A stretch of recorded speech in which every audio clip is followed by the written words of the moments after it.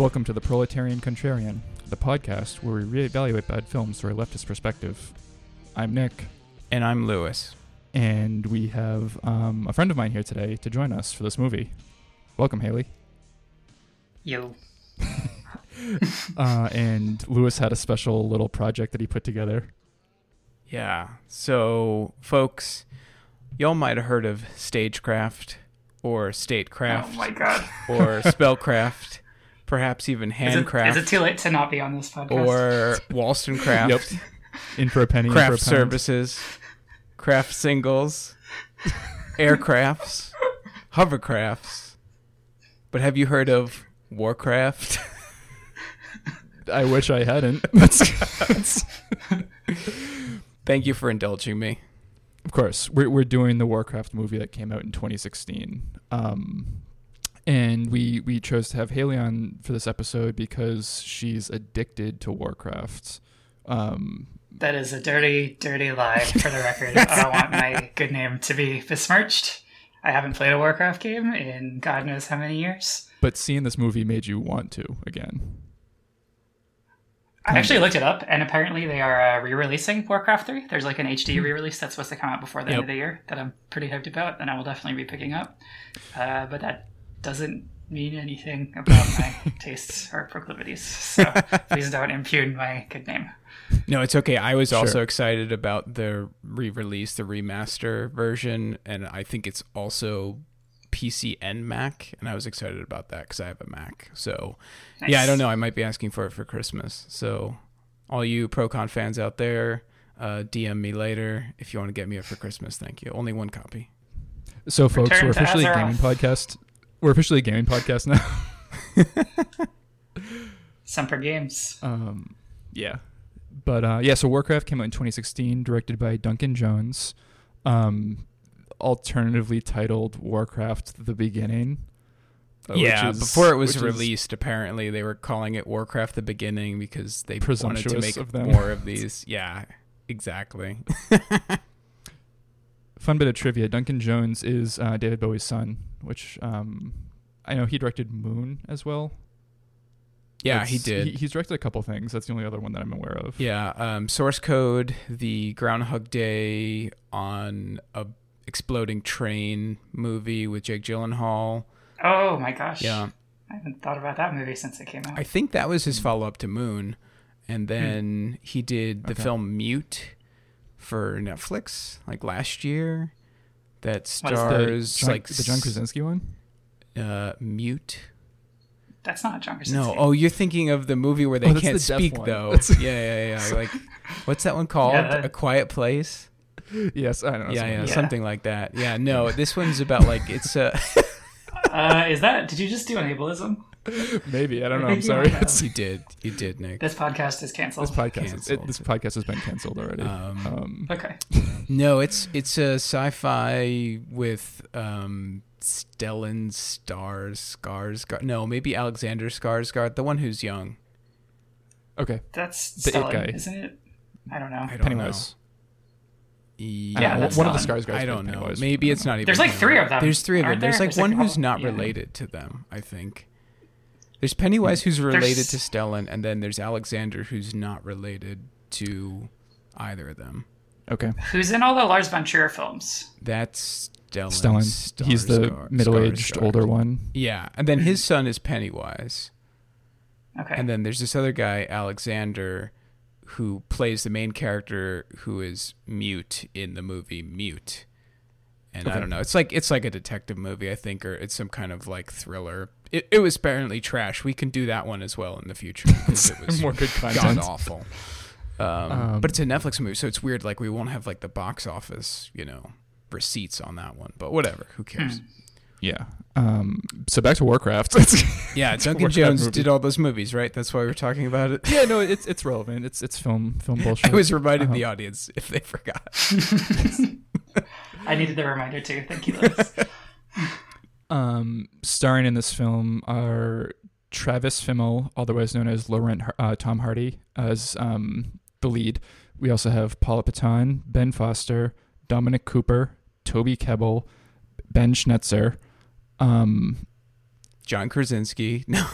No, sorry. Sorry. That would be a very different film. No, his name is, what's his name? Robert Kaczynski. Robert Kaczynski, who does a voice role. Clancy Brown, Daniel Wu, and a surprise cameo that we'll be sure to touch on later because it's one of the most inexplicable parts of a very inexplicable movie. Yeah, it's truly baffling. Oh, I also saw there's a sheep prominently featured in one scene, and the sheep is played by an animal actor called One Take Charlie. What? One Take Charlie, the sheep. Really? Yes.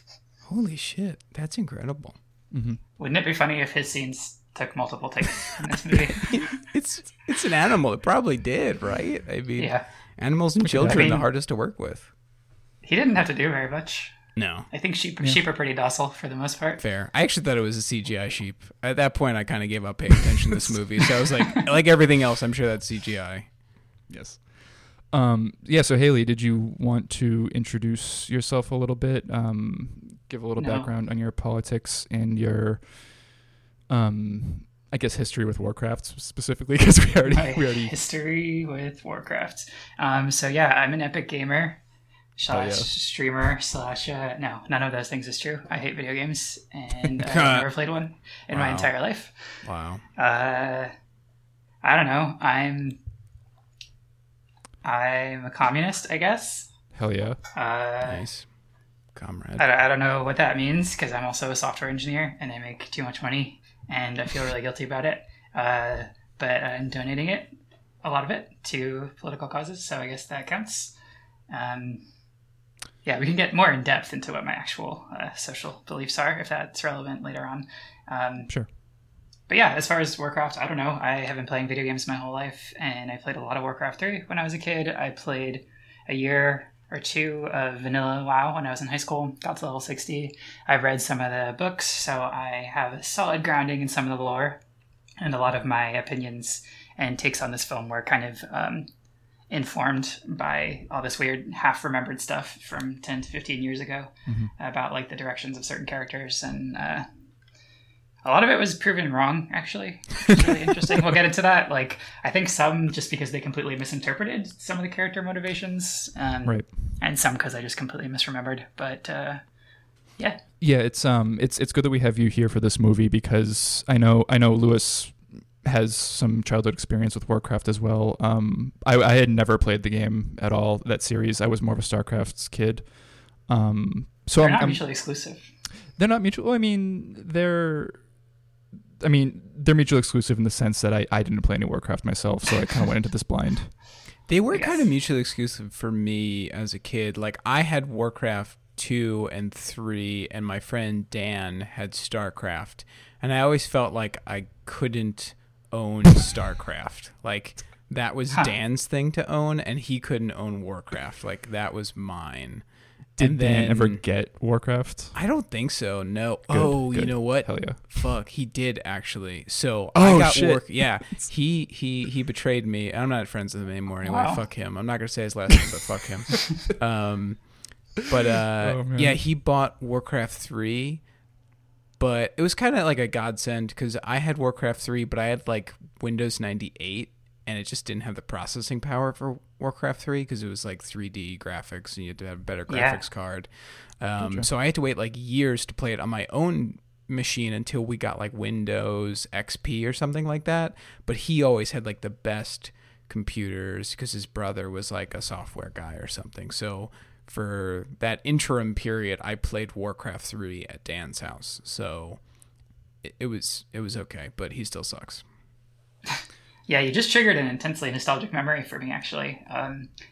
My older brother had his bar mitzvah when he's a couple years older than me, and he took some of the money and went and got his first own personal computer to put into his room, and it was like really nice, top of the line, cutting edge, and the game that he got for it was Warcraft 3. Amazing.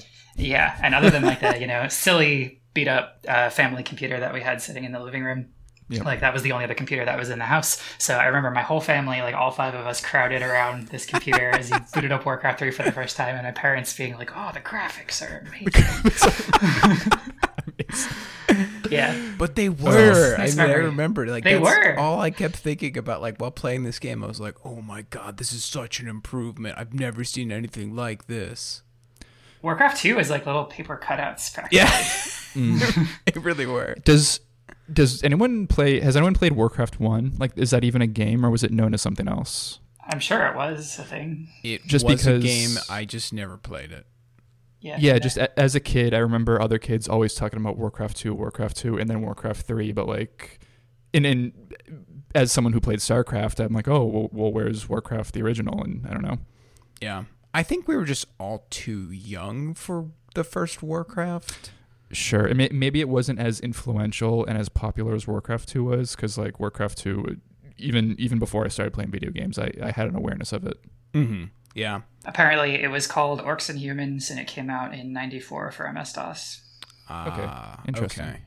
I wonder if that's it too. That like it didn't port over to like Windows 95. If it was just a DOS game, and then everybody had like Windows 95, so then Warcraft 2 comes out, everybody can play it. Yeah, I don't know. I actually really didn't know anybody who played Warcraft 2 at all. I played with my uncle a lot, actually. Like that was like our bonding. Like we played it, we like beat the campaign, and then I was like, "Holy shit, where's Warcraft 3?" And then years later, gaming actually brings people together. Yeah, contrary to popular belief. It brings gaming is praxis. brings dysfunctional families together. This movie was kind of there was a lot of hype around it when they first announced it. I remember just online people were saying like, "Oh, expectations are kind of low, but it could be good." They have Nick and Jones, and he's kind of like an more artsy director, so it could be good based on that. In China, apparently, it received the widest release in that country ever at the time. 67.5% of all theater screens in China debuted this movie, which is a lot. I can only imagine. But it makes sense. I mean, I know Warcraft 2 and 3 and the spin-off games like Dota and League of Legends are very popular in China as well. Right. And World of Warcraft. And World of Warcraft too. Yeah.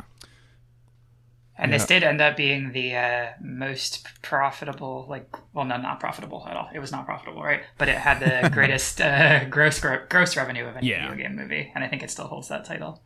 Interesting. I think so. I think like Prince of Persia actually was like number 2 or something like that, which is absurd to me. When was there a Prince of Persia movie? Yeah, Prince of Persia only came out a few years before this. Yeah, Jake and Gyllenhaal, then this movie again. He's the patron saint of this episode, apparently. Yeah, God, yeah. Love you, Jake. Come on the pod, Jake, please. But yeah, this movie was something of a critical bomb. It has a 28% Rotten Tomato score, 77% audience Rotten Tomato score, which is a lot higher than I was expecting. It's bad. It's baffling. I predicted 40s, I can't. Like mid 40s. I just can't. I don't believe Why? it. Why did you think that would? It has cool CGI and battle scenes. I know. It's like the pace is pretty quick. People love that kind of stuff. Yeah, but I could see nerds being hung up on like continuity errors and like in I don't know, just poor translation of the games or something. Well, do we know that nerds liked it? I have no idea. That's true. Who knows? It could be. Is this the normies who just like to see fantasy stuff, or is this the nerds who just love anything that's about their property they like? I don't know. I could totally imagine it. Like people love Lord of the Rings, and then they love Game of Thrones, and it's like, oh, here's a fun fantasy thing that's fast and it's got high production value. You know? Yeah. People like that kind of stuff. Okay, no, it's fair. That's true. Fair. That is fair.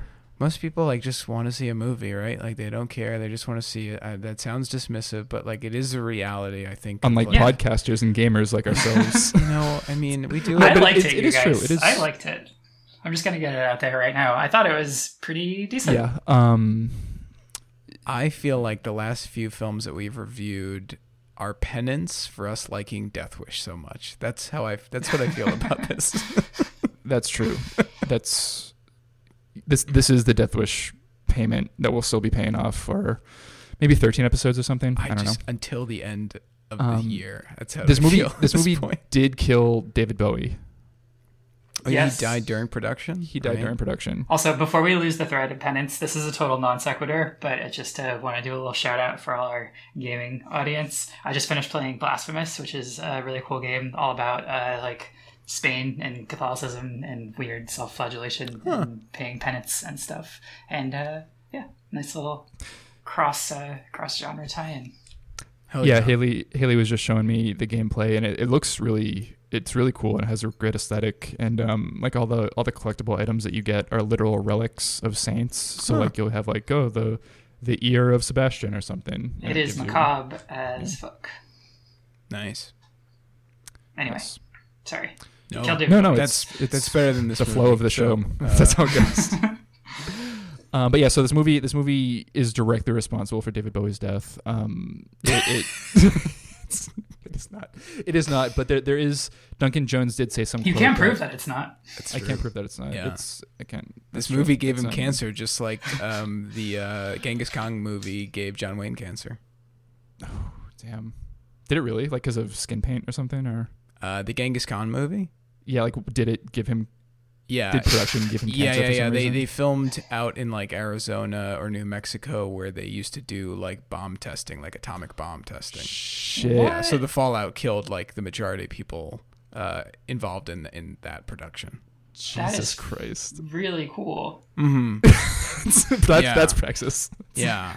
And for you folks who listen to Chapo Trap House, I knew that fact before they reviewed that movie. So don't come at When did they review that? I don't remember that really early on. I think it was even maybe like a paid, like a Grey Wolf episode. I see. I think. Yeah. Okay. But no, folks, I knew that because I'm a fucking film scholar.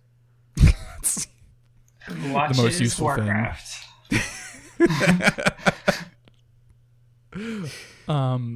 What's really funny about like the kind of checkered reception this movie got, the famous patron saint of our podcast, Uwe Boll, is that true? Have you guys called him out before? I was thinking of trying to get him to come on the show. I followed him on Twitter, and we had some engagement, but like it kind of dropped off. He's kind of a weirdo. Yeah, I think he's just too much of a weirdo. What? He's a weirdo? No kidding. Yeah. Well, I think he's also like too much of a hashtag problematic weirdo as well. Like he said some stuff. Yeah. I'm just like, no, thank you. I mean, he also directed Postal, didn't he? He did direct Postal. Yeah. I'm pretty sure. I actually kind of really want to see Postal. Yeah. He directed that film also like called Blubberella. I think that's probably maybe one of his even more problematic. I don't know. It was just his whole like oeuvre, I feel like, but whatever. He's probably not as problematic as Armand White, who's our other patron saint on the podcast. But yeah, so Uwe Boll wanted to direct this movie, and he pitched it to Blizzard. But then Blizzard said, "We will not sell the movie rights, not to you, especially not to you. Because it's such a big online game success, maybe a bad movie would destroy that ongoing income, what the company has with it." Yeah, it's interesting. So I would think that the film that was actually made would kill this franchise, but I was also wrong there. But okay, can we just put our cards on the table? Why did you think it was so bad? Like, what's your thesis statement here? My thesis statement is that, so I don't know, I think like it shouldn't be as like sun-washed as it is for a fully CGI movie. Like I just have a problem with like how sunny it is. Like when you do a lot of sun and CGI, like it just never looks good. And like I don't know, it's so washed out and gross looking, and really just like there's just so much attention on the CGI. I would try and hide the CGI in this movie. I don't know. Like some of the orcs are okay, but like some of the other stuff, like the wolf, like that wolf is bad. So you have a problem with the surface level aesthetic aspects and not the story itself? No, the story is also terrible. Like I don't care about these orcs going from whatever their home planet is because of this magic, and it's a plane actually. Is it called Draenor? Okay. I think there's a leftist reading of the orc story in particular. Obviously, there is. Yeah, there is. I agree, but we'll get to what I think is a you're better a bourgeois version pig, of this so later. No, there's a better version of this movie, and we'll get to that later. It's currently on Netflix, and I'll talk about it later. Okay. Sorry, I didn't mean to go out of order again. I just wanted to know what we were objecting to. I mean, the story is, and we could just get into it now. I think the story is like just really not there. I mean, it's just trying to be an origin story for another film. Like for the next film, for the little orc baby whose name is Golan or whatever. What is that baby's name? Golan Heights? Like, I have no idea what that baby's name is. Well, we can stop. That was the best. No, that the Moses baby orc is Thrall. He grows up to be Thrall. But that's not his name, though. His name is like G-O''Len. Well, who can say orc names? Who cares? Does he have another name? He just goes by Thrall, doesn't he? Does he? They don't. The baby? They don't, the Moses baby? Warcraft. Okay, so basically the bare bones. So for the audience out there who's completely mystified, the bare bones. Oh, it's Goel. His birth name is Goel. Okay, but he doesn't ever go by that. That was his birth name. Yeah, but that's the only name we hear in this movie, though. Yeah, but if you read the wiki, you would know that he grows up to be. If you engage with the source material, I don't do the research, folks. Okay, that's what Nick does. So yeah, just quick rundown of the basic plot. There are orcs that live on another plane from Azeroth, which is an Earth-like plane, which is the predominant species on Azeroth are the humans. There are human kingdoms, along with some other like dwarves and elves and kind of an alliance type deal.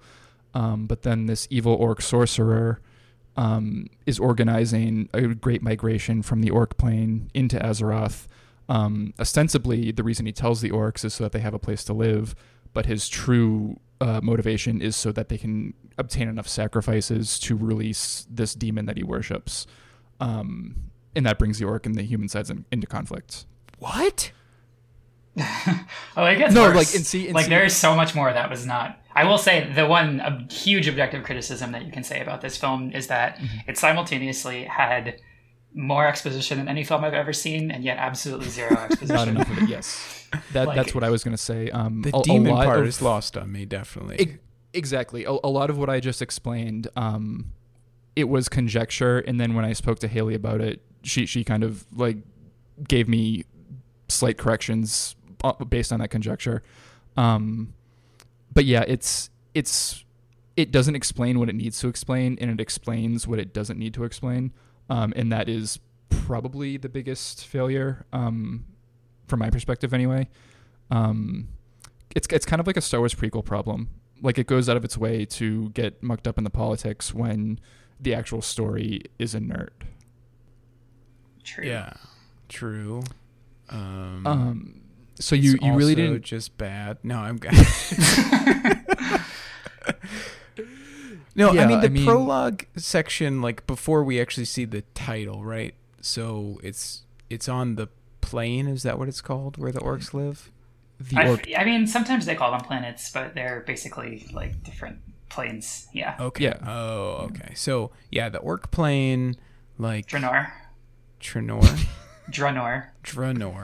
Okay, on Draenor, we get I guess you could somewhat call it a prologue. Like, it's like, hey, we gotta drain these guys, am I right? And then we gotta build this. The gate is already built. There's like the portal, which is this gigantic gate, and they're like, hey, we're gonna get through this gate so we can steal some people and drain some more people. But it's just like, it's barely explained. Like, why the fuck are we draining people? What are we doing? Why is your planet uninhabitable? Is your planet uninhabitable? Or do you just want to conquer things? Like, then there's those little blue guys who they're draining, and I think their names are literally like the Draenei or something. Like the Draenei. Draenei. It's like, come on, guys. Yeah, this is a problem common to a lot of movies, a lot of popular movies, like mass market type pictures, but using kind of like these context clues that they assume the audience will pick up on. Like, we see the orc plane, and we see that it's this desolate wasteland, but we don't actually see it like in a visual metaphor kind of way, and we're not told that. So again, it comes back to that conjecture that I had to rely on, because my assumption was that the orc plane is barren, and that's one of the reasons that they're looking for other planes to invade and live on. I'm pretty sure they do explicitly say that. They do explain that later, though. They say, like, hey, remember when there used to be trees and snow on our planet, dude, and we used to hunt for whatever. That's what I primarily went off of, Yeah. I'm also pretty sure, I mean, it's a lot to ask if you haven't been exposed to it before, but I'm pretty sure in that opening, Duratan is talking to somebody else. I don't remember which other orc. And he says something about, like, this world is dead and we need to go. He's probably talking to his wife, actually. Probably his wife. That's also my least favorite part of this movie. The pregnant orc scene in the beginning, like, I don't know. It just creeps me out, guys. I kind of like that. It was biblical. It was like, okay. No, I don't want to see a pregnant orc in this movie. Like, I don't know. It's for the fetish people. You're and yes, approved, like, okay? I know. My kink is kink shaming. Wow. If you like orc porn, I don't know. That's not okay. I thought it was as tastefully presented as possible. Yeah. Also, how can you blame people for being attracted to orcs when all of the female orcs literally just look like attractive? It's true, yeah. Yeah, Paula Patton, it's ridiculous. Although she's a half orc, right? Like, so The Paula Patton character is a half orc. what is that pronunciation the second time? Patton. Paula Patton? Is that her name? No, I think it's I Patton. have no idea. I think it's Patton, Paula just like Patton. Patton Oswalt. Jesus Christ. Or like General Patton? yeah, just You're, like you're, anybody. you're a freaking imperialist. I'm like sorry. I didn't any- realize. Oh, yeah, I didn't realize we're on the tanky my podcast God. over here. Yeah, I guess. Why would that be even? That wouldn't even make any sense. It's Tankies would hate tanky. General It's tanky Patton. because like you're the orc and he's like your human opponent on the other side that you can respect What is happening nonetheless. right now? Okay, so I'm gonna get this out there. I never played as the Human Alliance in the Warcraft games. They were super boring. Did you not play just the campaign? always wish. Oh yeah, you had to play as them, right? Yeah. In the campaign. Yeah. I guess I did then. I don't know. I just they Some- always some bored gamer me. over here. Yeah, I don't know. I just wish like I could take their Griffin units and like put the Griffin units on the orc side. That's like all I ever liked out of the human side. I like the Griffin in this. He was kind of cool. He was like a bald eagle. I've never seen that before. Yeah. Like his head was like white feathers and the rest of his body was. Yeah. So That was that's a Warcraft thing again. Pretty much every single creature design and character design is like directly canon. Yeah. Wasn't there a little frog creature enemy that you pointed out? There was a Naga as they were crossing the river. Yes, Yeah. that's what they're called. Yeah. And they showed some of the dwarves at the beginning. They were making the pistols, which the soldiers all used, which is actually not canon, I don't think. I don't know that humans ever use It is canon, actually. firearms. I think in Warcraft 3 they use firearms. Dwarves, No, the dwarves have rifles. It's literally canon. Right. All right, get out of here, Nick. Yeah, we get it. The dwarves, So, so like, you're right. Yeah, the- they have muskets, right? They call them boomsticks, yeah. Boomsticks. Yeah, he does call it that. He does. There were a lot of little like, hey, remember this? Did you play the game? Lots of little moments like that. Yeah. One Take Charlie. That's a spell they can do in the game, right? Like they're turning Polymorph, the sheep. yeah. Yeah, but You're right. Yeah. Right. Although I was surprised it didn't like explode because like that's the thing. Wasn't that originally in the Warcraft games where like you click on the sheep 1,000 times and they explode? Yes, it absolutely is. Yeah. So I was kind of. That's just a Blizzard thing in general. Yeah. Right. They do Like that. the in cow all the- level in Diablo, like the cows explode, all the cow horses just blow up. Yeah. I know typing in there is no cow level is the cheat code to just instantly beat a level in StarCraft. Yep. Huh. But the structure of the two society stories, because we have the orcs who are being misled by the evil shaman, and we have the humans who are trying to defend their realm from the encroachment of the orcs. My initial read was that it was kind of leftist because the power behind the throne for each of these societies was shown to be corrupting, shown to be evil. Like the orc shaman, he worships a demon, and then the most powerful sorcerer on the human side, it's revealed that he inadvertently is a servant of the same demon, and that's why their planes had come into contact and come into conflict. But when I was discussing this with Haley, she pointed out that like that it's kind of implicitly pro hierarchical systems of power, because like, oh, once we can purge the corruption in our hierarchy, that makes it okay, and that's like the right way to go. Yeah, it's very much like benevolent rulers who, as long as you just have the right person at the helm of a given society, then everything will end up fine. Because the orc king and the orc chief and the human king are presented as very noble, like unironically, just straight up. Right. Yeah, especially the king with his sacrifice at the end of the movie. I mean, we can jump ahead in terms of plot stuff. I mean, there's I don't think there's any one way of talking about this movie, but the king does sacrifice himself. Played by Dominic Cooper, who's one of my favorite actors. Can I give like my 5-minute Spark Notes and see how accurate I can be? Yeah, please. Do it. So, at the beginning, we establish that the orcs are being led by Gul'dan, and they're going to come through to abduct a bunch of humans and suck their life force out so that they can actually open the portal and then invade en masse. And the orcs are a little bit skeptical about his methods, but they need a new place to live, so they're going along with it. The humans, on the other hand, as these like orc invasions start happening at all of their different settlements, nobody's really taking it seriously at the beginning, except for this guy Khadgar, who is like a wizard's apprentice, kind of. He's an outcast from Kirin Tor, which is like the High Wizard Society, and he finds out that there's fell magic at play, which is like the most evil, dark kind of magic because it's green, so obviously very bad. Basically, the main tension as it goes through is there's this guy Medivh, who is an ancient like seer, guardian, wizard guy who lives on top of a tower in like a independent nation state basically, and he's like the protector of the realm, and he starts taking the threat seriously, so they start mobilizing Tor to prevent the orcs from sweeping over all of Azeroth, but they kind of gain this begrudging respect for each other a little bit. The humans capture a couple of the orcs. They capture this one female half-orc named Garona, and she can speak the common language. I think it's just called common in Warcraft. Yeah, it's called common. Mm-hmm. Yeah. So she can help like interpret a little bit, and she kind of, shows both factions that like, oh, there's like some dignity and some honor, and it's like actually just a perversion of this weird demonic force. So they're kind of like working towards this simultaneous plan where the humans and the orcs are going to work together to depose Gul'dan and like overthrow the demonic influence. And then it's implied that maybe the orcs will be able to just settle in the world like peacefully after that. But Medivh, it turns out, has a demonic influence, and he betrays everybody, even though he has like this internal conflict. It's obvious he's like trying not to give in to this demonic influence, but at the same time he does. And the climactic battle happens when the humans go and try to kill Gul'dan before the gate gets opened. And in Medivh's tower, Khadgar, his sort of apprentice, and this other guy, Enduin Lothar, who was his best friend growing up, try to kill him to prevent the portal from opening. And they succeed. He dies. And that's it, I think. The orc chief dies too. Duratan dies, and his son Thrall. In doing so, he reveals that Gul'dan, he got Gul'dan to win dishonorably, and in doing so, sapped his support from the rest of the orcs. Yes.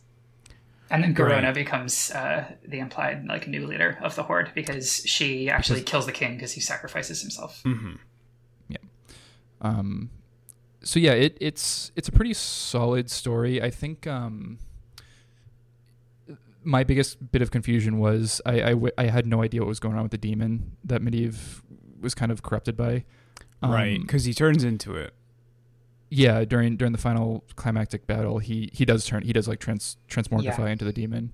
I wish they had spelled it out a lot clearer, because like, I mean, I'm surprised I went 38 minutes without making reference to Lord of the Rings at this point. But like in Lord of the Rings, like we know the threat of Sauron is built up, and the threat of like what the ring can do is built up, and how it affects people is built up. Whereas this movie's demonic entity, it's very vague.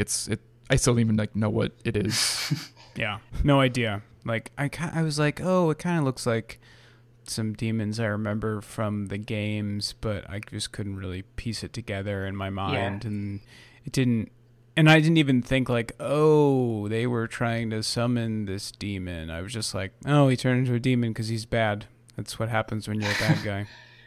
Yeah, that's one of the most frustrating things about it, is a lot of this lore is actually super solid and really kind of fascinating. There's a lot of really fully drawn characters. Medivh, for example, his conflict is really, really interesting.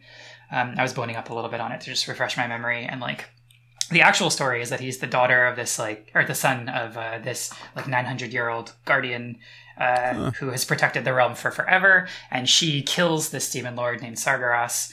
But the demon lord decides to take residence in her body until she has birth, and then possesses Medivh. So then when Medivh turns to 13 or 14, he comes into his full powers, and the demon starts to supplant his consciousness, and then his whole life up to that point is this really kind of fascinating struggle of he's trying to enact these plans in the future despite the fact that he's working against himself. It's kind of like a Fight Club thing, he can't control himself while and he mentions that he mentions, I can't remember everything I do, sometimes I forget. Yeah, but there's a lot of really significant stuff to his background, and I don't know why they decided to just forego all of that and make him this weird non-entity. Is his mother our surprise guest for this movie, Glenn Close, the Shadow Lady? I think canonically that might absolutely be. Yes. Oh shit! I was wondering why we even see that character in this movie. Yeah, so Glenn Close has this cameo in this box at the Kieran Tor's house.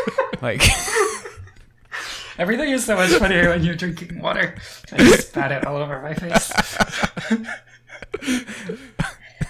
Yeah, so the Kieran Tor were cool. They're actually one of my favorite parts of the movie. I just liked how they looked. Although the main Kieran Tor guy, I couldn't tell if he was doing a racist Asian thing or if he was actually Asian. I couldn't tell if he was doing I think you're projecting pretty hard. He didn't even look vaguely Asian, did he? No, the way he spoke. I couldn't tell if he was trying to do an effective Asian American pidgin English accent. It was I don't know. It was really strange to me. I don't know. Maybe pick up on that. Yeah, I rewatch it, folks. Or actually, no one should watch this movie except you. I will say, you have to rewatch it. I will say it did look a little goofy whenever they would blink their eyes, and the glowing, that was stupid. Their glowing eyes would blink in and out. That just kind of broke the power hiding behind their eyes. Yeah, if you're gonna work out the CG to have them have glowing eyes all the time, why not make them not blink? That not would blink. make a lot of sense. Simple as that. You don't have to blink. And I also do how a lot of the background humans were not white, there was a decent proportion of people of color, and that's one of the better things of modern fantasy that has left Lord of the Rings behind a little bit.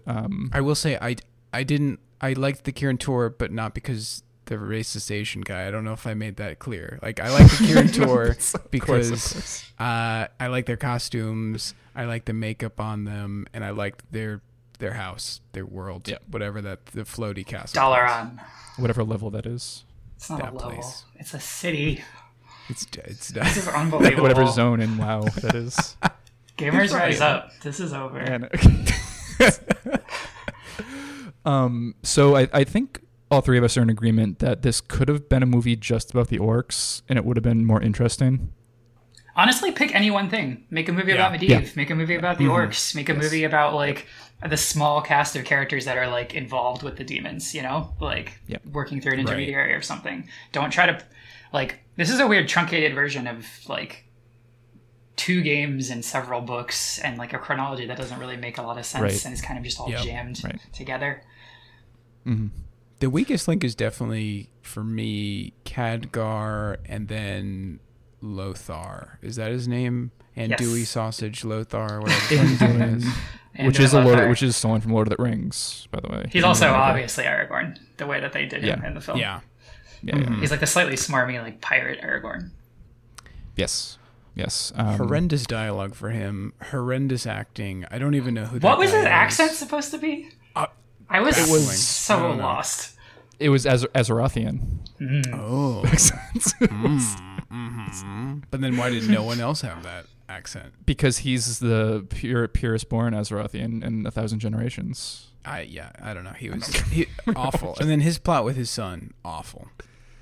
Not good. Yeah, they did a fake out. He has a son who's I'm a new knight. I'm gonna be just like you, Dad. I'm gonna fight orcs with you. And he has a few near-death experiences, and then he does get got by Blackhand, I think. Yes. The orc with the cool blade hand. That was a pretty cool scene. I liked that. I like that scene, actually. I forgot about that one. Because there was this attempt to broker peace and broker a treaty between the good orcs and the human kingdom. But of course, the bad orcs find out about it, and they sabotage the proceedings. And the humans' backup plan is to have Medivh cast like this wall of electricity, this wall of thunder and lightning, in between the valley to cut it off so they can escape. And they do that, but some of their soldiers get caught on the wrong side of the wall of lightning. Well, crucially, because he takes way too long to do it, because Medivh his power is weakening when he's away from the ley lines that converge at the top of his tower, because that's a concentration of fel energy up there, and he needs to be near it for his magic to work. Right. Oh. But yeah, so we get this obviously this emotional. we get the scene of loss where Anduin sees his son fighting orcs, but he's right there, but he can't reach through him because the magic is preventing him. Side note, that was like the coolest thing in the movie was that Triceratops shield thingy that orc was using, and then Lothar picks up and he's trying to ram through the lightning barrier. That was pretty cool. That was Although, unfortunately, it's first used to kill a horse. I felt bad for that horse. Yes. Because they actually killed the horse, folks. Because the orcs can pick up the horses and throw them. Yeah, they do. There's some horse violence, folks, and it's not against real horses. I was kidding. It's CGI horses. I don't think we see any other of the animals die, though, like the wolves they ride or the griffins. No, there's only one griffin, and it's fine. The griffin lives. It kicks some ass, actually. It's pretty cool. When it finally came and fought, I was like, why didn't they just use like 30 of those? Like, they probably would have been able to beat the entire horde. Yeah. Why do they have one? I don't know. Maybe it's like that mythical. Well, no, it's not, because in the they showed like games, the area. It's Yeah, they definitely showed that there were more. Right. Yeah. I don't know. They were in the background. Yeah, they were in some background shots. And I think there was a scene where Lothar and Khadgar are sitting on one in like a little stable thingy, and there's like, maybe I'm editorializing this in my memory. Who's Lothar? He's the Tom Hardy wannabe guy. He's the what? The Tom Hardy wannabe guy. Anduin. Not Lothar. His last name is Lothar. Lothar's his last name. They say Anduin once, maybe, throughout the whole movie. Okay. I just remember Anduin because that's literally a name from Lord of the Rings. Okay, here's another huge thing that they bungled. Like, Medivh and the king, whatever his name is, Rin, I think, Lane Rin. Lloyd. And Lothar are best friends. And they, went through a bunch of awesome stuff growing up together. And, this whole cool military campaign. And there's, there was a gesture towards the fact that they were supposed to have a lot of history when Lothar has to get locked up and stuff, but it was I think he's like, Medivh, my friend, welcome. That was it. They say that there was like a friendship. They allude to the friendship a few times, but it's not developed at all. They just seemed like total strangers to me. One cool effect that's really not related to Warcraft at all that I really liked was when the half-orc woman and another random orc are captured and they're being carted back to the human castle to be interrogated. Of course, the random orc can only speak Orcish, whereas the half-orc can speak Common and Orcish. And they show the two of them inside the cage talking to each other in Orcish, and then the camera moves inside the cage, and in doing so, the orc language kind of flows into English, indicating that we're listening to what the half-orc woman is interpreting as orc. And then when she speaks to the humans outside, it's in English again, but the way that the random orc is shot, it shows that he doesn't understand what she's saying. Right. It was like a surprisingly nuanced and subtle and effective way of showing her switching languages without using subtitles. And I thought that was mind-blowingly innovative for the Warcraft movie. It was really cool. Yeah, it's much better there than when in the pass with that ambush scene, Durotan. They do it again where she's obviously doing translation services for Durotan, but then Durotan has a bit of a rousing speech, and they're just like, "Fuck, we're not going to do subtitles for this." They have that in English, but you can hear in the background that she's actually doing translation services. But it wasn't as interesting because it was just that was obviously just laziness that time around. You think so? I don't know. I don't know. I mean, it was a really lazy, long, but he just had to say a lot of words, and I don't think they wanted to do subtitles for that, honestly. I don't think it was lazy. It just it wasn't as effective as the other one, because in the other example we had the conceit of the cage and literally moving the camera inside and outside of the cage, and that just helped things in a very effective way. How hard is it to add plus subtitles? He didn't want her to. Well, it's not. I don't think it's hard to add subtitles. I think it's hard to have people read that much subtitling at once. I think that might be the idea behind it. Because I know, like, everybody I grew up with, like, if they had to read subtitles in a movie, they'd be like, "Oh my god, what am I reading, a fucking book?" No, you're not. You're watching a movie. You can get away with it if it's like an alien or a magical creature, more so than you can in actual real world language for some audiences. Yeah, sure. that's true. I mean, that's possible, but like, I don't know. He was saying a lot of words. Like, he just had a lot of words to say, and I can see some people being like, that's just too many. That's too many words to read. I mean, maybe I'm too cynical. Maybe I'm just, I'm not being fair to the audiences who watch Warcraft. At least the English-speaking languages or audiences who watch Warcraft. Obviously, in other countries, it's all subtitled, depending on like which country. Some countries do actual dubbing, but some don't. Right. I wonder if China did. Probably, right? Probably. I think they do in like Russia. They usually do dubbing. Yeah. A lot of European countries will just do subtitling. Like I saw when I was in Europe, I saw like one of the Twilight movies.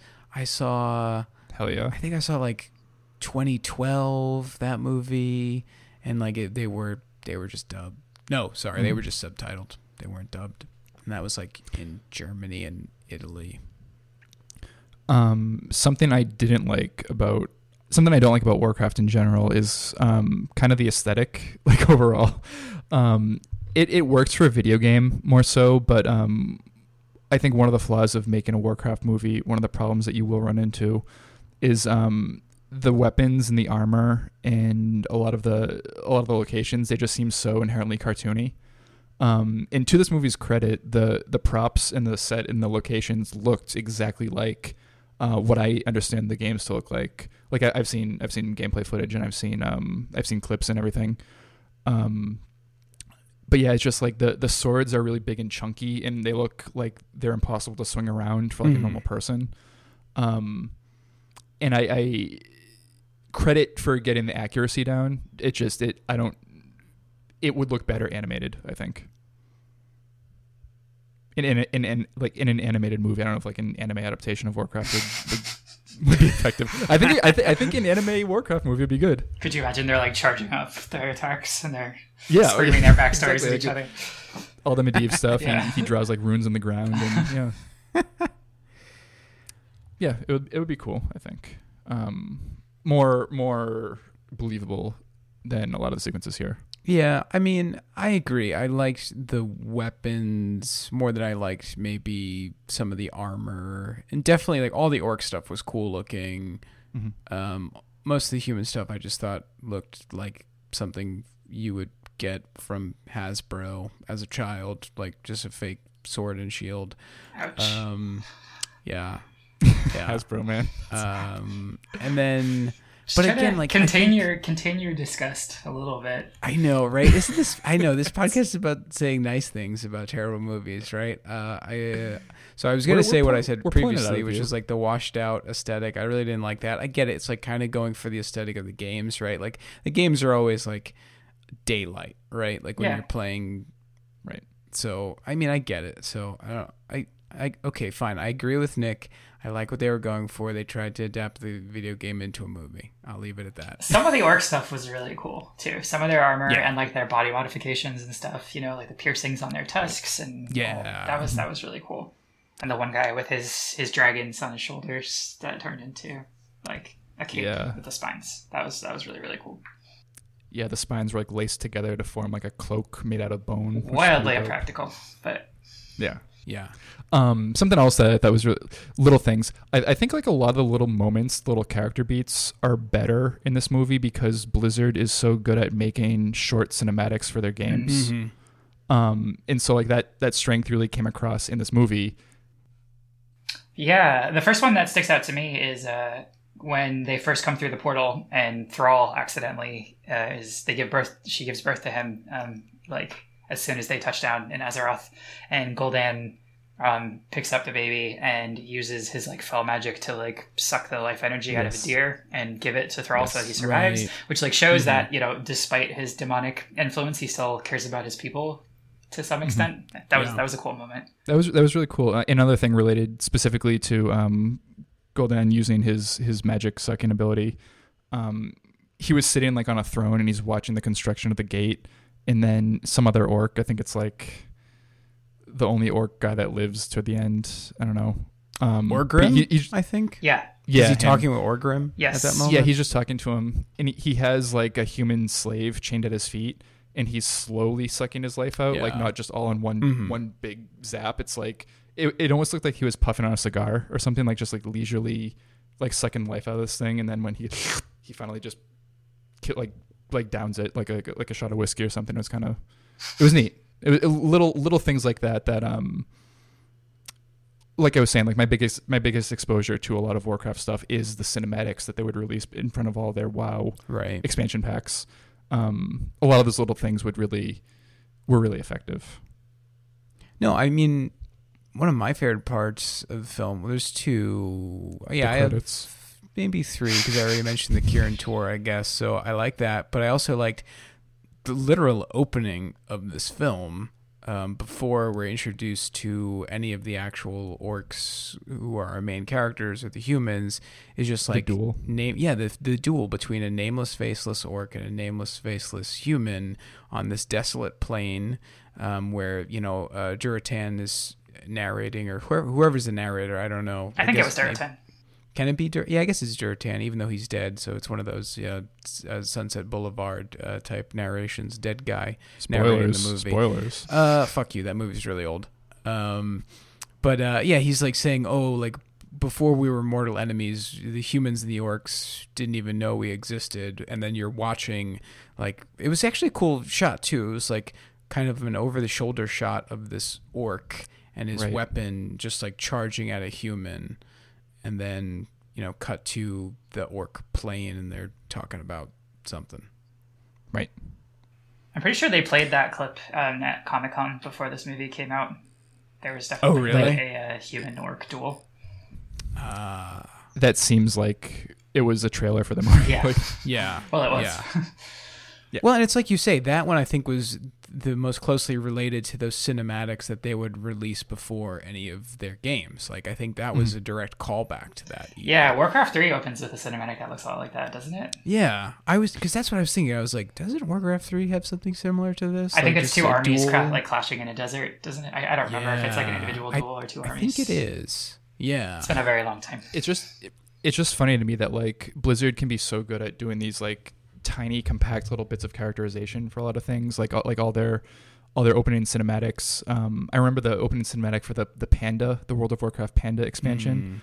It's like a human and an orc. They're washed away on a lush tropical island, and they're hunting each other and they try to fight each other, and then they stumble across the panda and they both start fighting the panda, and then the panda's beating them so badly that they team up against the panda, and like these little character beats, like they give each other weapons, and it's like a funny laugh moment, like when they realize how skilled the panda is. It's little things like that these Blizzard characters and these Blizzard concepts like they lend themselves to these types of like storytelling beats. It's just frustrating that they couldn't like draw it out into a more traditional arc for a movie, which this movie needed. Yeah. Before we move on, I want to point out that they're called Pandarians, not pandas. They're a race of sentient people with a culture. They wear little straw hats. Yes. Mm-hmm. And they fight with bamboo bow staffs. They're very transparently supposed to be like Buddhist monk warriors, I think. Oh, okay. Right. Yeah. They have one of them does like drunken style, like that's his whole deal. He has a bunch of moves where he does like drunken moves. That's cool. Yeah. Oh man, that's in Warcraft 3. I actually want more of these movies. We need a movie with that guy. That Pandaren. I want Jackie Chan to play him, or just do the motion capture, because he was in the movie Drunken Master, and he can just do that stuff again. Nice. Yeah. You see, Lewis, I think you're secretly the lowest common denominator that you're railing against, and that's why you take all this stuff so personally. Yeah, because I want shit to look cool and good. Like, that's actually this did look cool most of the time. No, like, this movie had the opposite problem. It looked cool and good. It needed a better writing behind it. I mean, it also needed to look better sometimes. But it needs to look better sometimes. Like, the throne room was awful. Like, the throne room was very bad. Yes. Those lions at his throne, like, again, that's the Hasbro like Playmobil shit in that scene. Yeah, my first castle. Yes. I was thinking of the little plastic castle. Yeah, like the Playmobiles. Yep, I fucking so I had that castle, and I was just at my parents' house, and I was going through their attic, and my mom actually kept that castle because she's like, when you give me grandchildren, I'll play with them with this castle. Amazing. And I was like, yeah, you're gonna be way too old for that to ever happen. And we can watch Warcraft. So can we talk about one of the most disappointing things in this movie, which is how they bastardized Garona's character? Gamora. She actually is kind of like Gamora. But yeah, can you tell us more about that character, Haley? Yeah. Because I feel like she's way more important and probably way cooler. She is. And also, is Medivh her father? No. Damn it. That's really what I thought he was talking about. They were lovers, though. Okay. Before any of this happened, which is actually how she knew. So she, in the film, it doesn't really. It's implied that she's half orc, but they don't say what the other half is, and they imply that she like grew up under some kind of hardship. I think, right? That's about it. They're like, broken bones make Super you hard, vague. but I had lots of. My life was really hard. Yeah. And the other guy tells a story about like being an orphan. Yeah. And then the other guy's like, oh man, that's depressing. But I actually wanted him in that moment because this movie's never funny.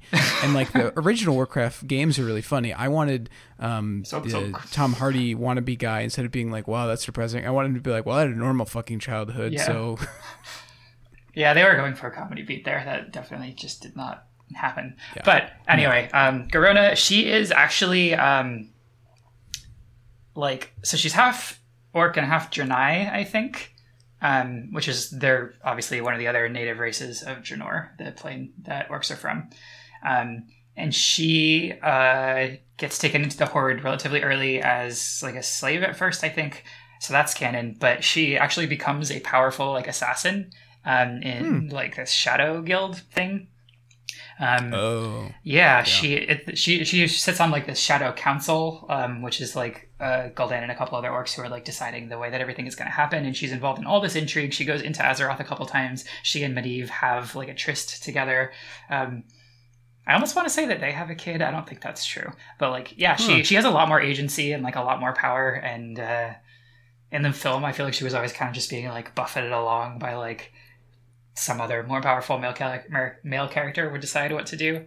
And she was a plot device for a lot of it. She just translated. Yeah. Mm-hmm. And not even just so, obviously, like, as the only important female character, she was always at the mercy of the men. But also, and this is actually probably even a bigger critique that I had, like, the orcs are just such obvious, noble, savage types who can't really, like, they have the pride and the courage and like the combat ability, but they don't have any kind of like practical know-how. They can't really like achieve any of the plans. They can't like actually stage an uprising against Gul'dan without like the resources of the humans and stuff. I had a bunch more examples that are kind of escaping my brain right now, but it just felt like they were relegated to this weird kind of like colonized people, like they were the less civilized ones who were Their major inspiration was that they made the humans like have more courage in the 11th hour. That was their main contribution. Yeah, because it's pretty obvious in the face of it. The whole concept of like orcs or goblins as a fantasy race is pretty fraught in general, just to begin with. But especially in this movie, like Haley was saying, they because Durotan he confronts Gul'dan. He's like, I'll fight you for the leadership of the Horde, and I challenge you. And it's supposed to be like this honorable duel. And what's that thing called again? Mak'gora. That thing. Agnikai. From So yeah, he challenges him, and he gets him to kill him in a way that's like clearly he uses magic, so he wins a dishonorable victory, and that pisses off all the orcs. But they end up following him anyway because he's like, "Oh, you'll listen to me, and you're just like my servants." And yeah, they aren't even like as a race on the one thing that defines them as a race. They're not. They don't have or act on agency even when it's like shoved in their faces. Right. Yeah. I wonder if it's all set up though for the second film, right? Like that's the problem with this film is that maybe there's something down the line. Maybe, there's this redemptive narrative for this whole that's race true. of creatures. There is canonically. They do have a lot of trouble organizing until Thrall comes along, and he's like the first real charismatic leader. He's actually like raised by humans, I think, which is why his name is Thrall, because he's like a slave for a while. Sorry, my brain is misfiring because I have a horrible headache and it's so hot in here because I turned my air conditioner off for this fucking podcast. I'm trying to stay. Yeah, this is what we do. Trying to stay lucid. We torture our guests. I'm trying really hard to stay lucid and coherent. We appreciate the sacrifice, just like the orc sacrificed. Yeah, humans. Tied it back in. We can give you some fell magic, but then that would corrupt your soul. So my soul is already forfeit. What was I saying before that? Sequel. Yes. They're probably going to show Thrall. His whole deal, is he kind of like liberates them, brings them to the western continent of Kalimdor, and like unites them under one banner in the home capital of Orgrimmar. And like for the first time, they have like this bona fide civilization. It's like these nomadic tribes and all their wandering and stuff comes to an end. And there's a lot of beat there. Like it's always kind of been and they even tried to do this in the film, I think. There's a lot of parallels between some of the relationships. Like, there's a lot of, like, father-son dynamics and, like, young friends and stuff that grow up together and then have to do unsightly things as they get older. But it never really felt fully formed to me. It was always kind of like, here's a couple white dudes who are kind of milling around and have no charisma, and their objectives are not really clear. And then there's these, like, weird beastly things that you can just kind of like get a momentary thrill out of their like beating the shit out of each other. No, it's true. I mean, I think that's a perfect synopsis of it. Like the human cast is just full of like some of the least charismatic actors ever. And then the actresses are great, but they're just given nothing, like Paula Patton. If they gave Garona's character any of what you talked about, Haley, and that's from the source material. Yeah, I mean that'd be the star of the show. Her for sure. Or Medivh, who Ben Foster's just the worst person to be that character. Like I don't know why. I felt like he should have been a tad older and maybe not American and not look like Jesus or a hippie. Like I don't know. Every second of seeing that character, he really did look like Jesus. Like, it looks like they were deliberately going for that. Right. For what reason, though, right? Like, it's not even nothing thematically similar to the story of Jesus. I mean, I guess he makes a sacrifice in a way. Yeah, in that he tries He's tempted by a demon, I guess. It's not great. It's not, no. Yeah. And then Khadgar, I don't know who that actor is. He annoyed me. He just seemed like a Blizzard IT guy. He was the worst actor I think maybe I've ever seen in any film ever. He looks like he stumbled onto the set and he had no idea what was going on. Yeah, he was the Blizzard representative that was there to make sure like shooting was going well. No, it's true. He was a psyop for sure. The last cool thing I will say is there was one cool little practical effect that I noticed. It was when Medivh was finding what's his name? Cragor? I forget his name. What? Cragor? Khaleesi. That he found his Khadgar. His books. Khadgar. Medivh found Khadgar's research. Yes. And he's like, oh, like you were drawing all these things, and of course Medivh's freaked out because he doesn't want Khadgar to like find Khadgar. I don't know what the fuck that was. Kangaroo. He doesn't want him to find Kangaroo. He doesn't want to find the fell magic, and so he burns all his drawings, and it was a practical effect. Like they actually burned all these pieces of paper. It looked like it was like flash paper or something. Do you know for a fact that was really practical? Hot.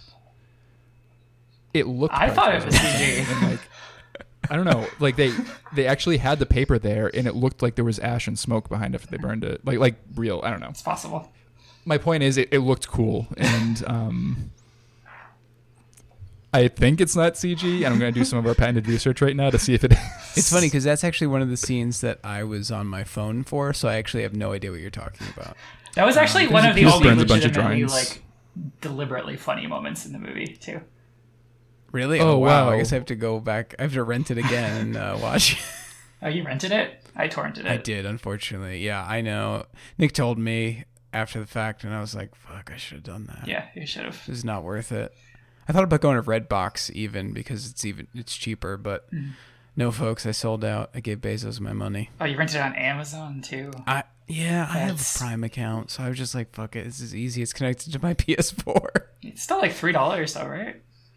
$3.99. Yeah, that's I think that's I a had lot of money. I think I had a few bucks from a credit card or what are they called? Gift card? Yeah, I did this like survey the other day. I was on my lunch break and like someone was like, "You want to do a survey?" And I was like, "Cool. What do I get out of it?" A $5 Amazon gift card. I was like, "Cool." Hell yeah. So Khadgar. We're still communists, folks. We're still communists. Yeah, I don't know about that. Bunch of fucking hypocrites. I came in here with a complex about my leftist bona fides, but I'm feeling pretty out of fight right now. Yeah, you should feel fine in this company. Anyway, last time I'm gonna do like a comparison to the source material. That's probably not true, but Khadgar is another character who's actually quite fascinating. I kind of forget his origin now. It's like close enough, but when he kills Medivh, he gets his youth like sucked out of him and gets turned into a really old man, but still has like his young man strength, and becomes like the kind of like interim guardian while Medivh is gone and stuff too. And he goes through like all these weird transformations, and he's got they didn't do any of that. I don't know why they decided not to do that. No. And the golem was dumb. It was I really very didn't dumb. like the golem. Yeah.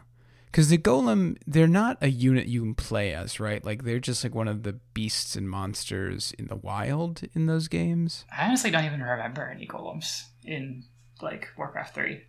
I think they're in 3. I think I remember them in the campaign, like you fight against the golems, but I don't think they're ever units you can play as. Like you can't create golems. I know there's infernals. Oh yeah, there are golems too, the big stone guys. It's a pretty timeless fantasy concept that even if it didn't exist in Warcraft, it could easily fit into it. But it's weird because it's a Jewish clay folklore. golem too. Yeah. And I don't think that's in the games. There are stone golems, siege golems, which are just giant suits of armor. Flesh golems. Classic. Gross. Yeah.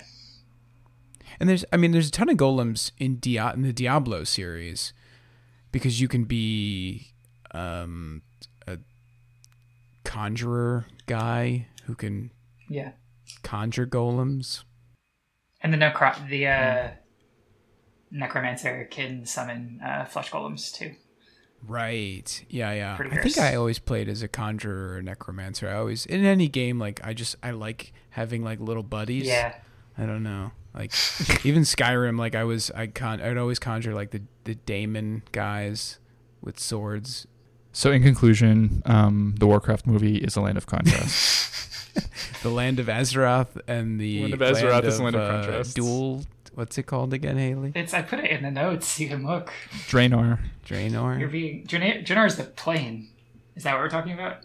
Yeah. Oh, sorry. That. I thought you were asking about the combat thing again. Oh. The Makara. Yeah. Yeah, that it's thing. Draenor. Draenor, I think. Oh, okay. I was actually kind of bummed that. So this was produced or distributed by Universal, probably produced, I guess. And when the Universal logo came up, I was expecting it to be Azeroth, actually, like That would have been pretty cool. as opposed to Planet Earth, because they do that all the time. Like the fucking Flintstones movie, like it says Universal. For Scott Pilgrim, it's like 8-bit, you know, they always do that kind of shit. And just like this time when you have a literal fantasy map that is like, you know, well defined, you don't do it. You still just use the fucking continents of Earth. I was pissed off by that. Well, see, this is a serious film with serious adult themes, and they didn't want to cheapen it with childish gimmicks. With such bullshit. I guess so. We have some workers of note here, all specifically related to the props, because, like I said, even though it's not kind of my style, I think they did reflect the source material very well. And so some of the people we have here are Jerry Crawford, props and set horse props. James Enright, props. Lisa Goodwin, prop builder. It sounds like you're just giving them Ida all Harper. props. Like you're like, props. Stephen Kill, prop maker, specifically horse Very cool armor. name also. Ray Lai, prop Also a illustrator. cool name. Michael Love, props. Don Matlow, prop builder, prop maker, and fabricator. Max Matsuka, props manufacturing supervisor. Jeremy Nitch, assistant property master and props assistant. Philip O'Connell and Sean Schofield, props. Rosemary Stegman, prop maker. And Chris Stevenson, credited as Kit Vanderkid on props. Huh. So good job, craftsmen and craftswomen and craftspeople. That was... Props, you could say. The swords were cool. The armor and swords were real-life cartoons. Yeah. Real-life, cartoony video game weapons. And I do think they translated as well as could be translated. I almost wish though that they were actually even bulkier and more cartoony, like to mirror the orcs better than they did, like because they are tighter constructed armor, like they are like more not form fitting, but like they're more suited to like the frame of a human. Like actually, in the games, a lot of the times it's not, like they are like just crazy bulky costumes, and you even see it in like StarCraft. The Marines have like even crazy bulkier armor. Well, that's power armor. They have like appendage like add-ons, and I mean I get that, but like even in the Warcraft series, like it is really crazy bulky, ornate, ostentatious armor, and like I don't know, I kind of wish it was even cartoonier than we got. That's why I'm saying anime. I think this would translate well to that kind of aesthetic. I'm pretty sure It would. in the game, like the human footmen and the orc grunt sprites are like exactly the same size. Like they are not. Right? Yeah. That's what I thought. That's what I was. Cause The orcs are huge in this game, in this movie. Yeah. Which I think is how it's supposed to be, like in the books and stuff. But Okay. But yeah, it didn't quite fit the tone. Oh, also, I almost forgot to mention my least favorite thing about the CG was anytime there was like a big crowd shot, particularly combat, but also like when people are cheering and stuff. I never noticed this in any other film, so I guess they did it badly in this one, but it looked to me like a lot of the gestures and the motions were just like copy pasted. Like if you kind of like unfocused a little bit, you could just see like 20 or 30 people just like doing this like in time with each other, like raising their sword, like, you know, all doing the same like idle animation or whatever. And like that's the point though, right? Because it's like a video game. It's it's bad clipping or it's something. We live in a society.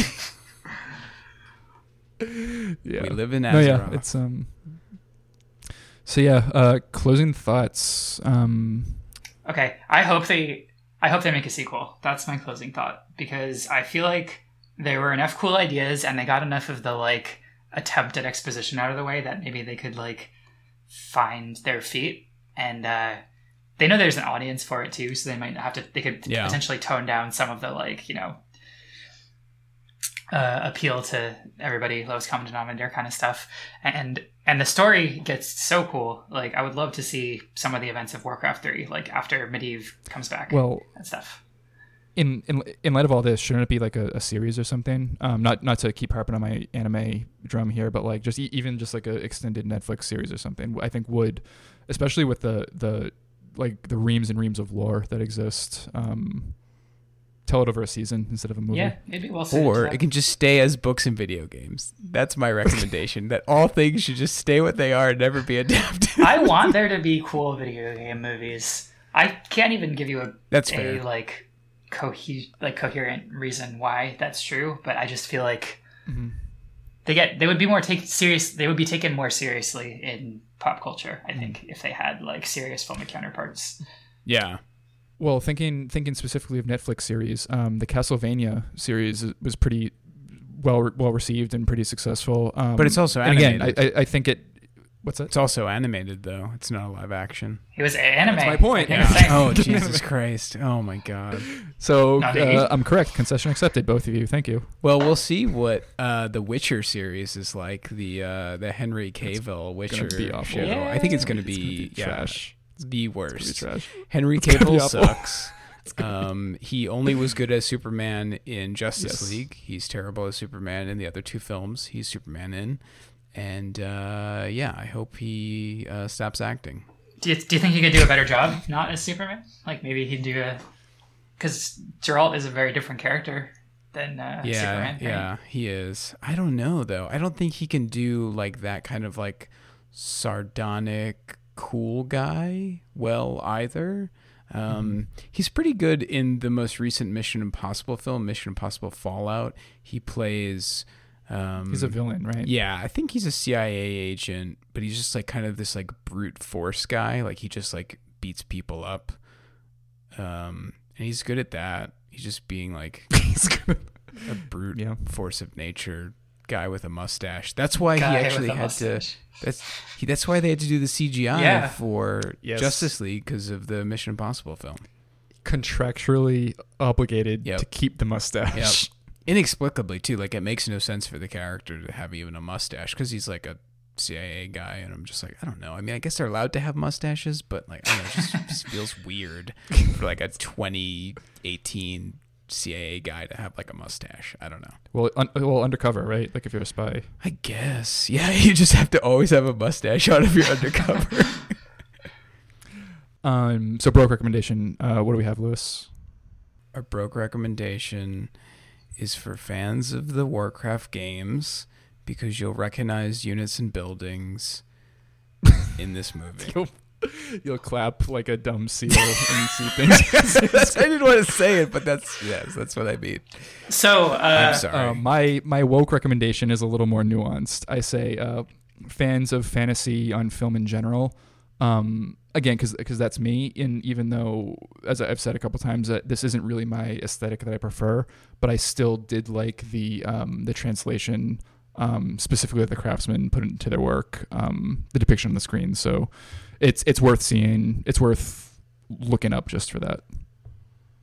Yeah, I mean, I don't mean to be like a snob. Are you sure? Are you sure you don't?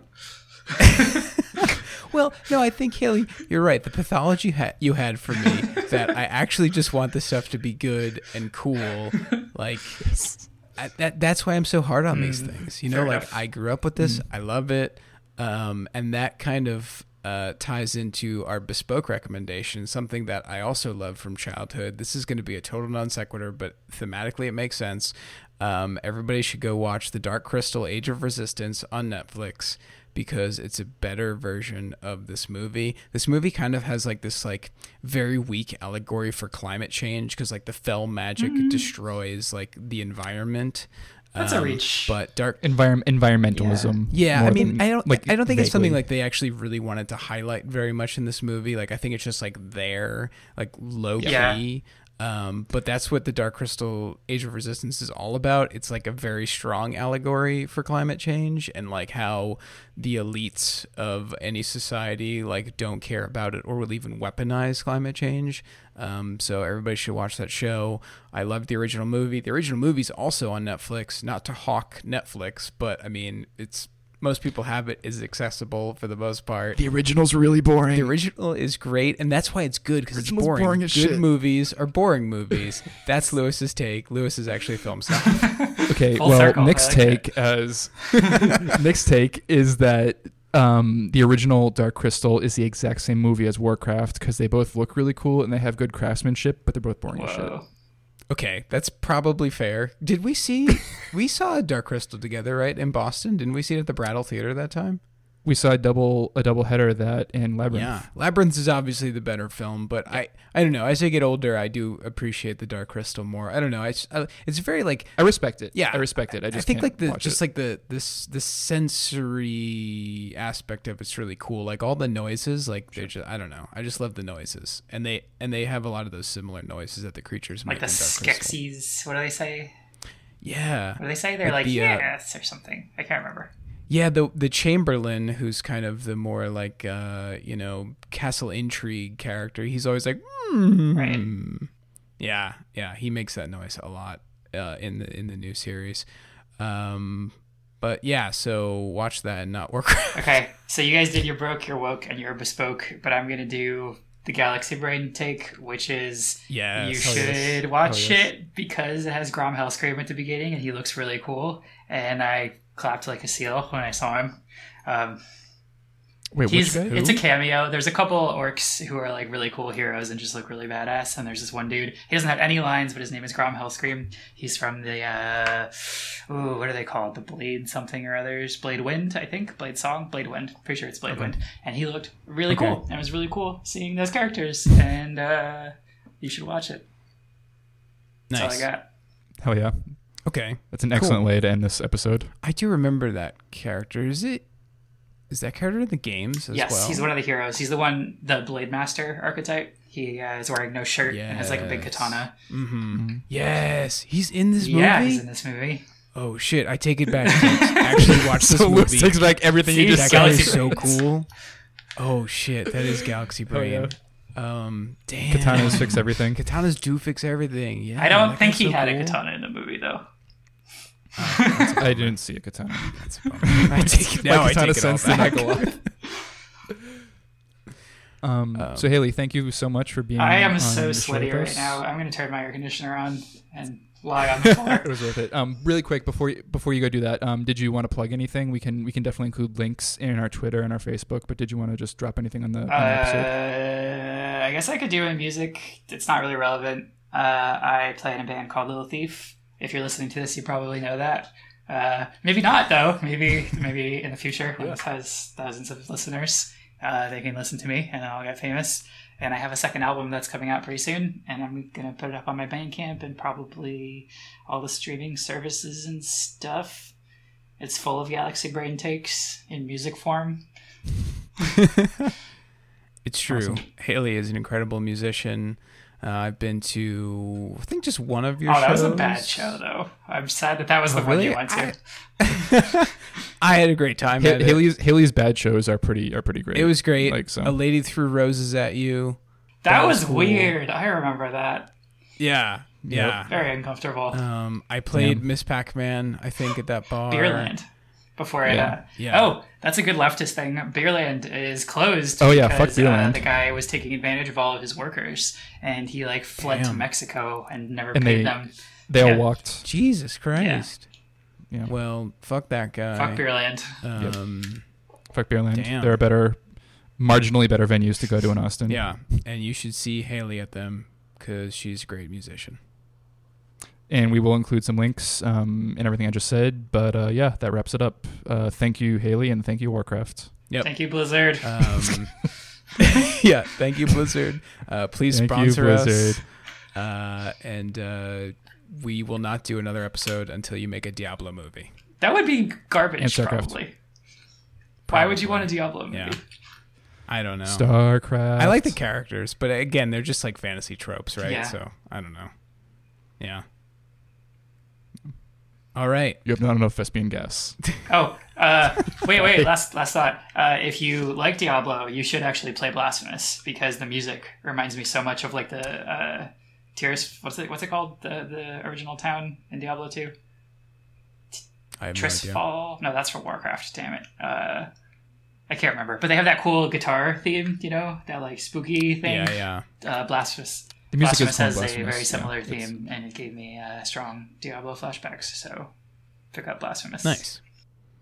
All right, folks. Well, you've gotten some great video game recommendations, some so-so film recommendations, some great music recommendations.